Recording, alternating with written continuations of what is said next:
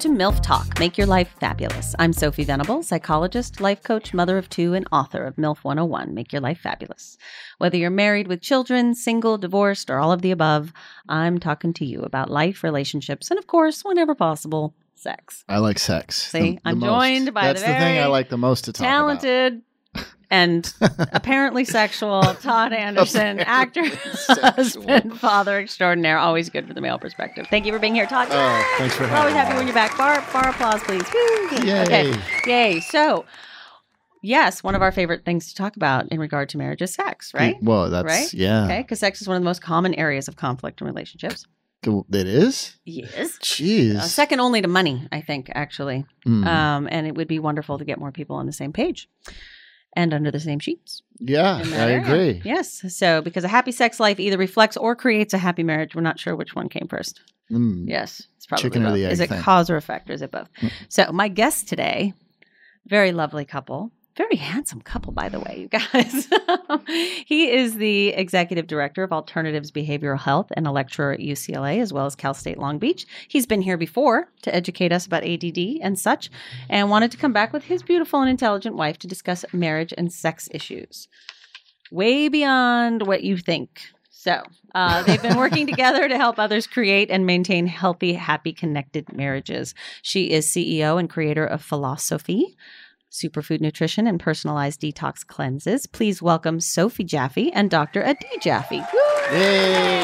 Yay! Now everybody take shots. No, I'm not kidding. Oh, we have shots? It's just the bar applause. Oh. Yeah, I could go for a shot.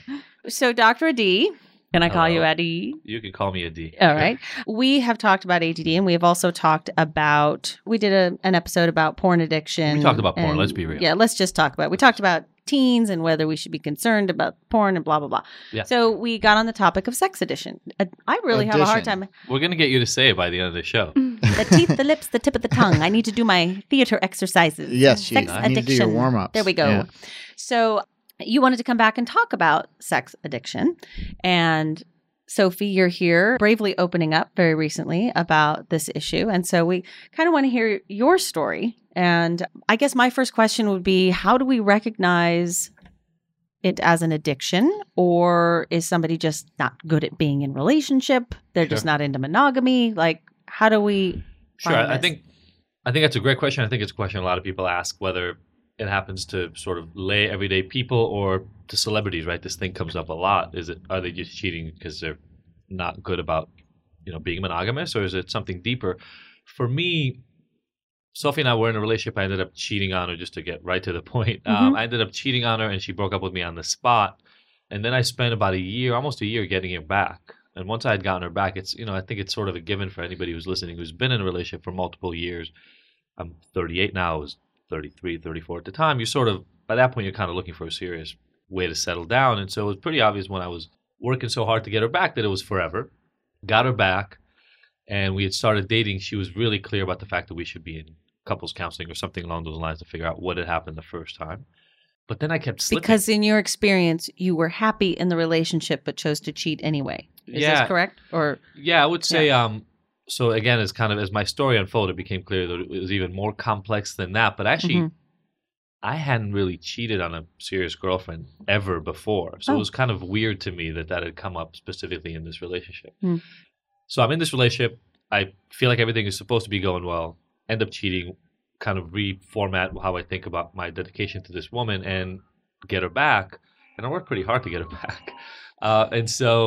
And then I keep slipping, inappropriately texting ex-sexual partners. I think that was one of the main things, was sort of online surfing, things like that. That were just not physically cheating anymore, but definitely here the cops are coming to arrest me. Yeah. I should have never done this. You should. And Sophie kept catching me and doing this, and it was like, well, what the hell are you doing? I mean, you wanted to be in this relationship. You're not in the relationship. We were in couples counseling, and I'll never forget the time that we were on the way. She was converting to Judaism, actually. We were sitting outside the class, and she had found one of those texts, and she was kind of done with it. She was kind of saying, look, you literally keep doing this, and we keep talking about it. We keep taking it to therapy, and it's not doing anything.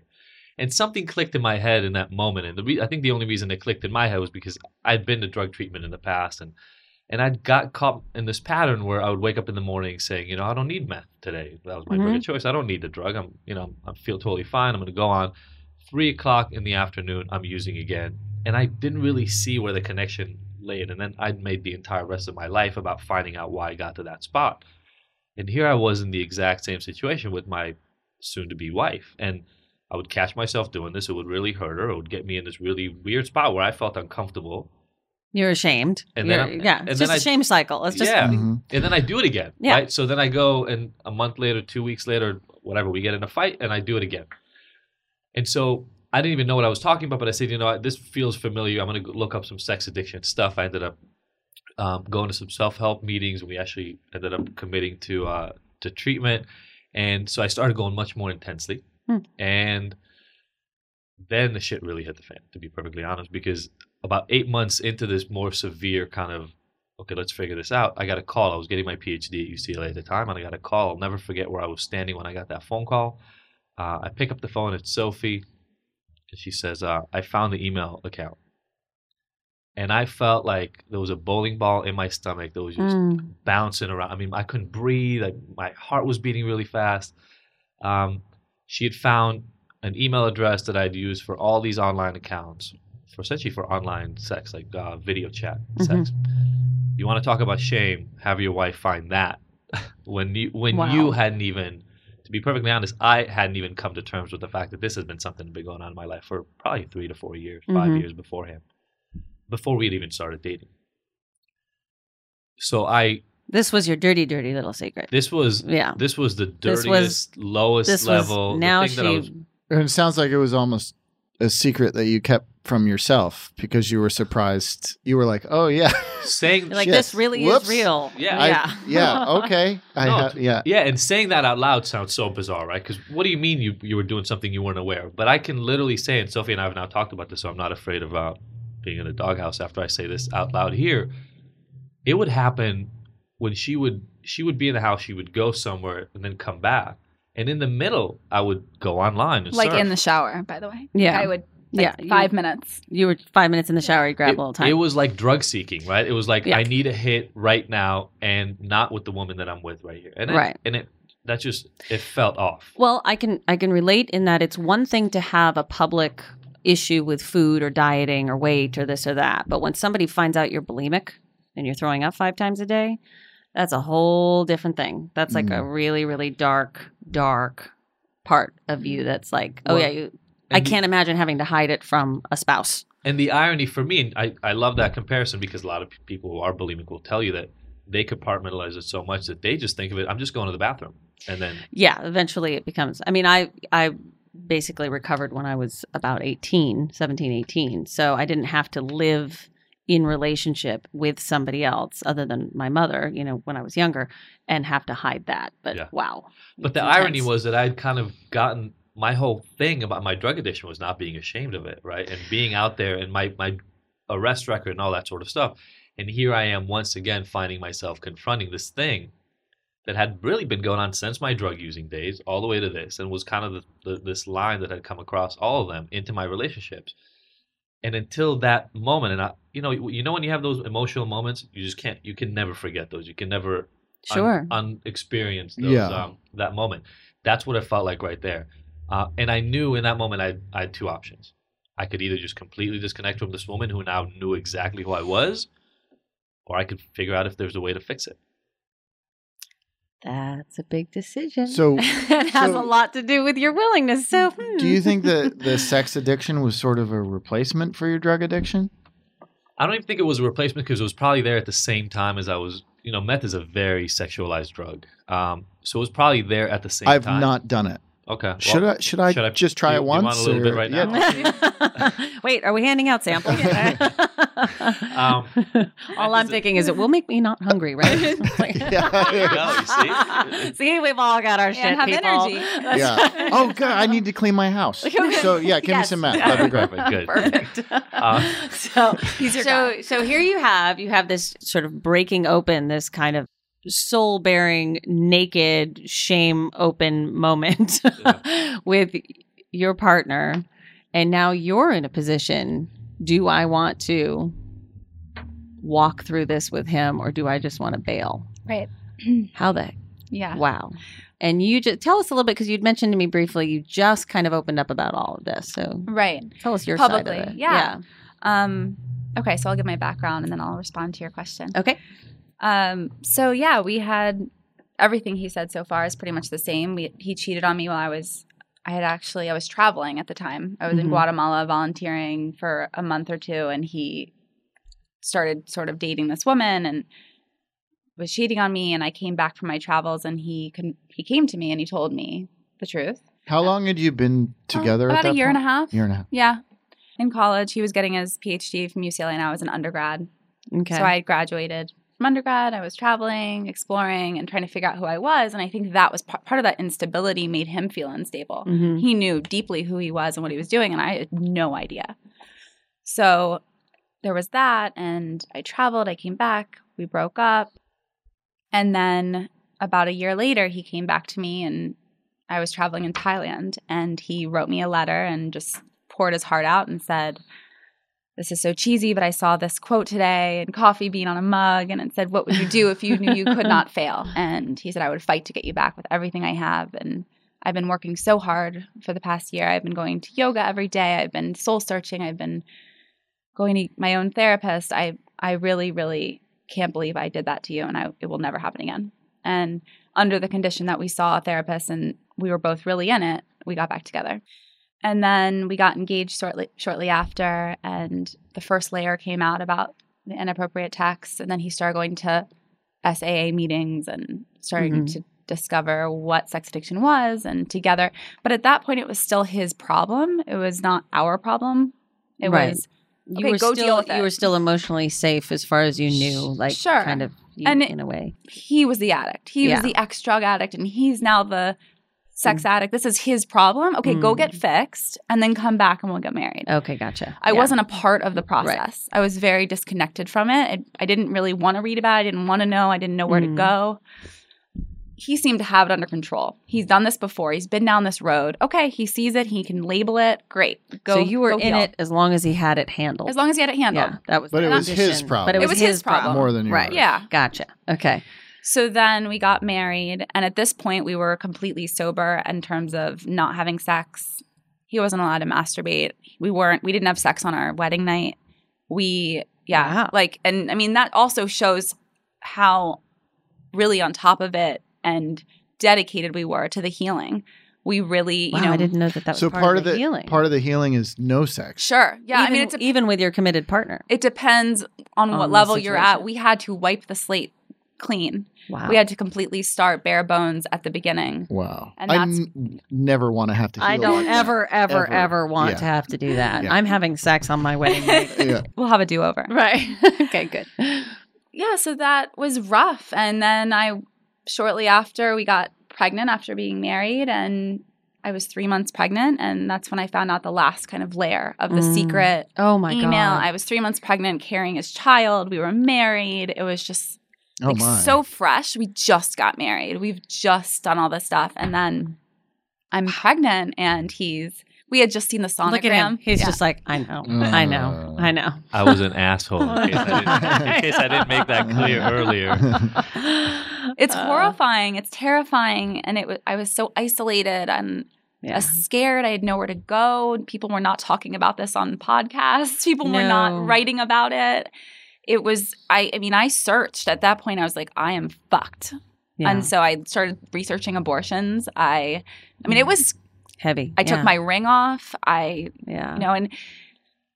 I don't think I would have really done it even if I could have, but it was just like I had to let him know that I was going to leave and that I could escape.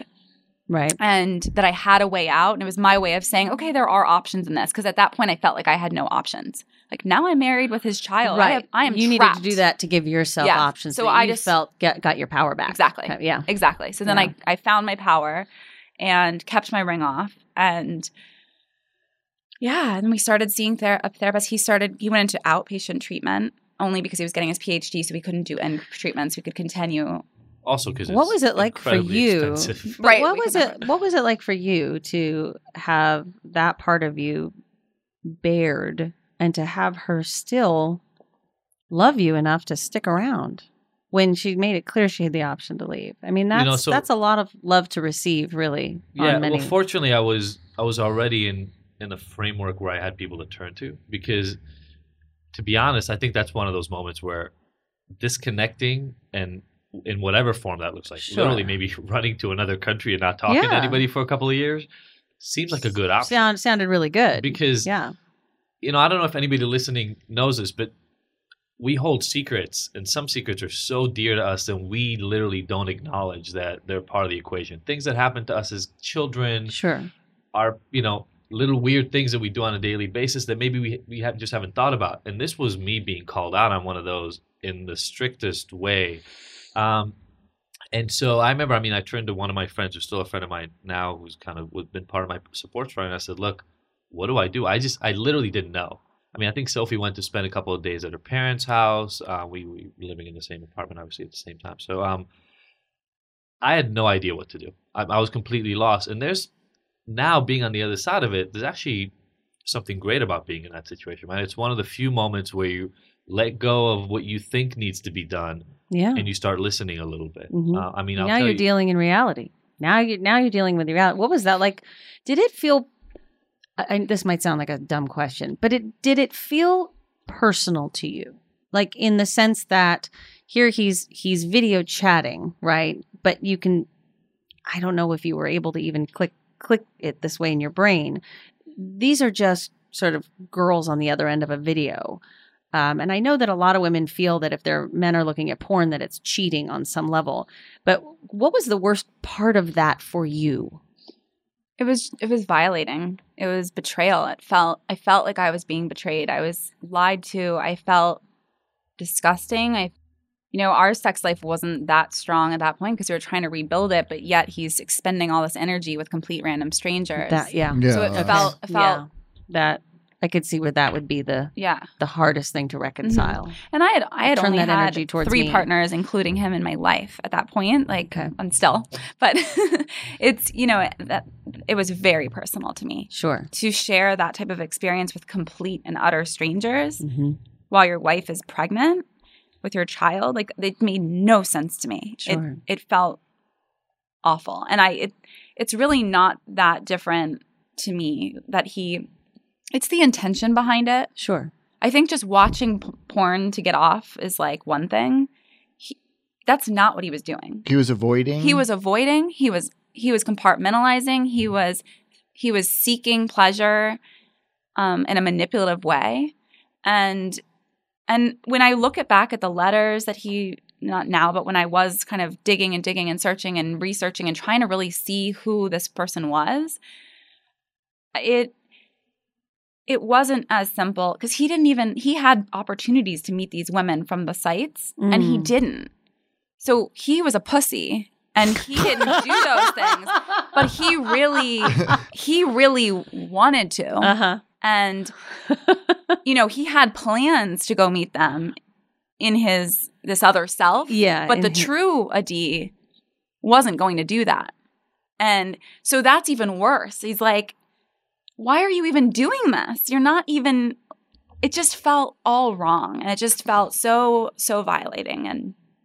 And so just, yeah. You were avoiding real connection through this addiction. It's that's funny. what it sounds like. It's funny because it's really, just even hearing somebody else say it, it's so much like problematic drug use, right? It's not totally. It sounds so much like party. everything. Yeah, you don't use it to party. You use it when things are uncomfortable to avoid the discomfort, and that's how you know that you have a problem.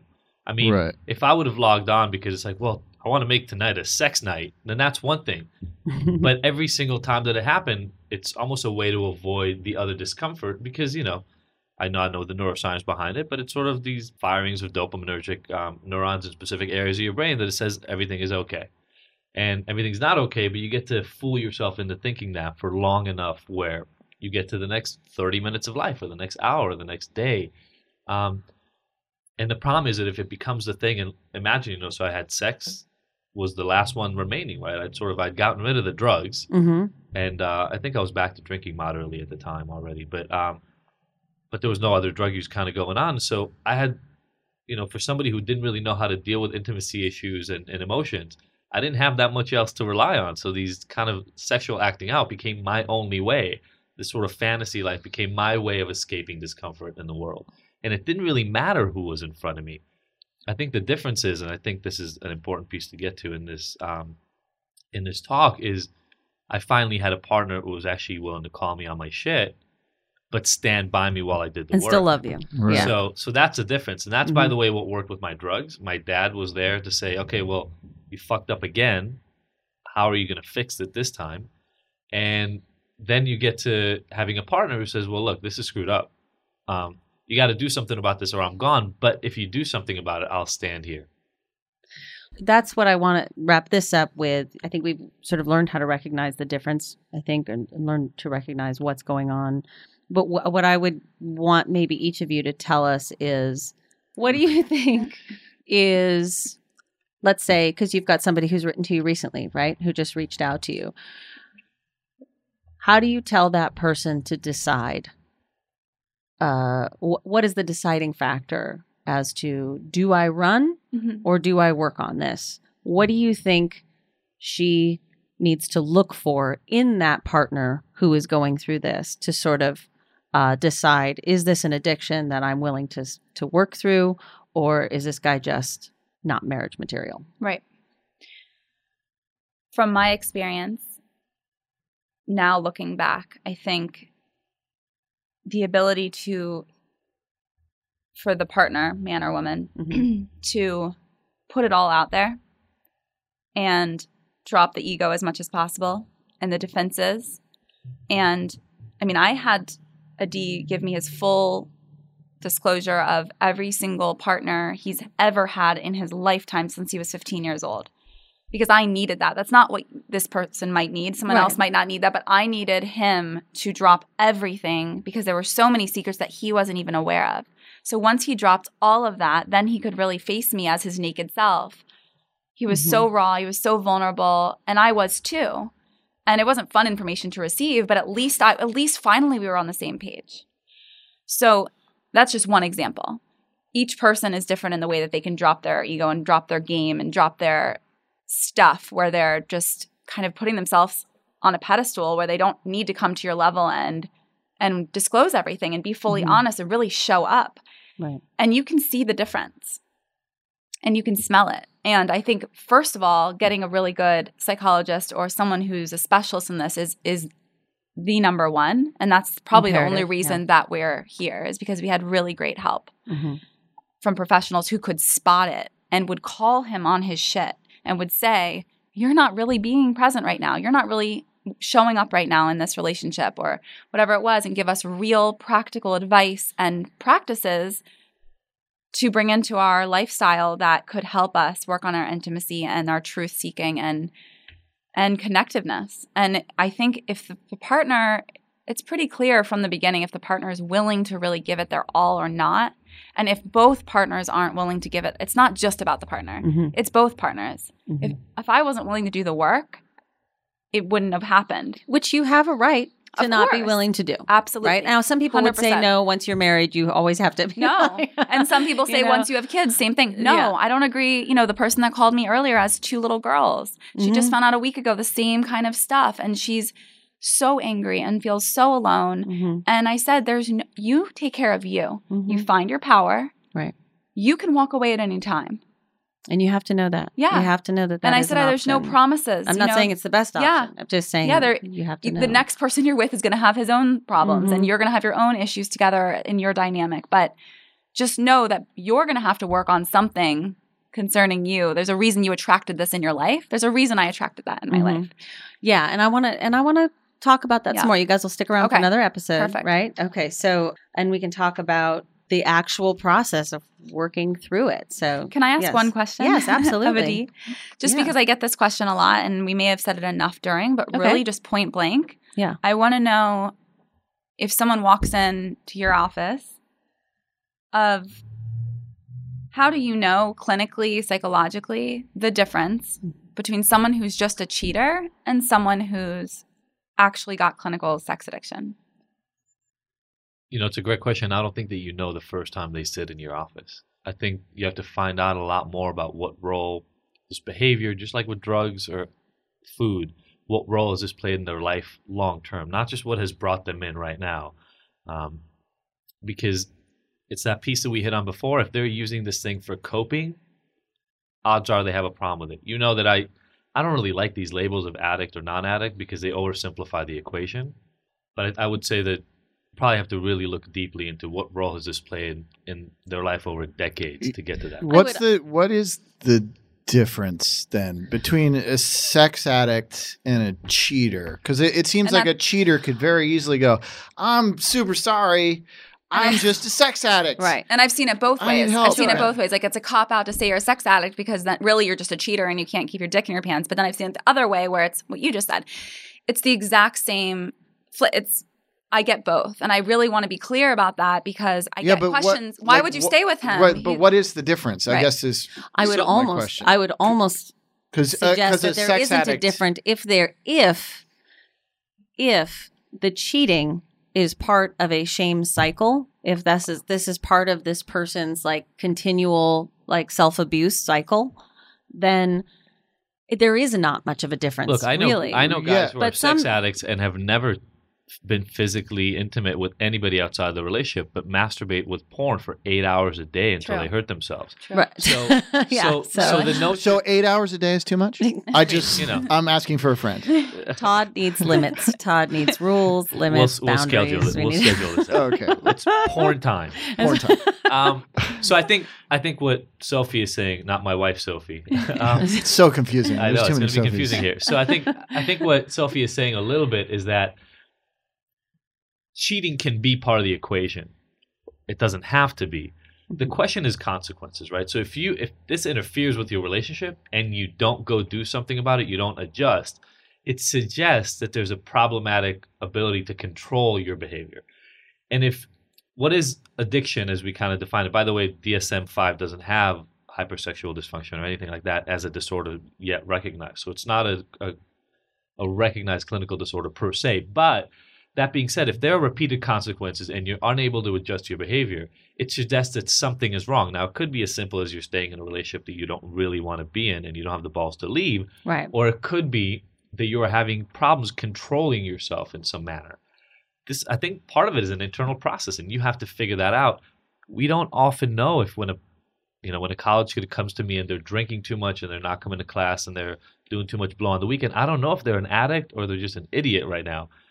I see. So like a cheater could just be an idiot, is what you're saying. Yeah, sure. It could just be not ready to have the responsibility of a monogamous relationship. Or they made a mistake. Or I was really drunk. But there's difference between the patterns, it sounds like. I see. I was drunk when I made out with that girl in the bar. Girls aren't cheating, are they? It's a great excuse. No. That's a whole other podcast. You guys need to stick around for that one. All right. Tell us briefly, because we're gonna continue this in the next one, but tell us briefly where to find you. Okay. Sure. So you can, if you just Google my name, Adi Jaffe, you'll find me all over the place. He's all over the place, especially on the porn sites. Just kidding. Not under that name. Not under that name. That wasn't the email. Addictionalternatives.com is a website for the treatment center I run, and then you can find me on Psychology Today and some other places. Okay. And Sophie, where do we find your Thephilosophie.com is my website, and then on all social media at Philosophy Mama. Okay, and Sophie, philosophy is spelled with an I-E, as in Sophie, not a Y. So. Exactly. Okay, and you can please like the MILF Talk page if you would be so kind. And if you're on iTunes or SoundCloud right now, do me a big fat favor and click subscribe. You can also download your workbook on my website and find my book on Amazon. And Todd will be... I'll be on Hawaii Five-0. That's right. When is that airing? April 24th. Fantastic. So check that out. Okay, thank you both for being here, and thank you all for listening.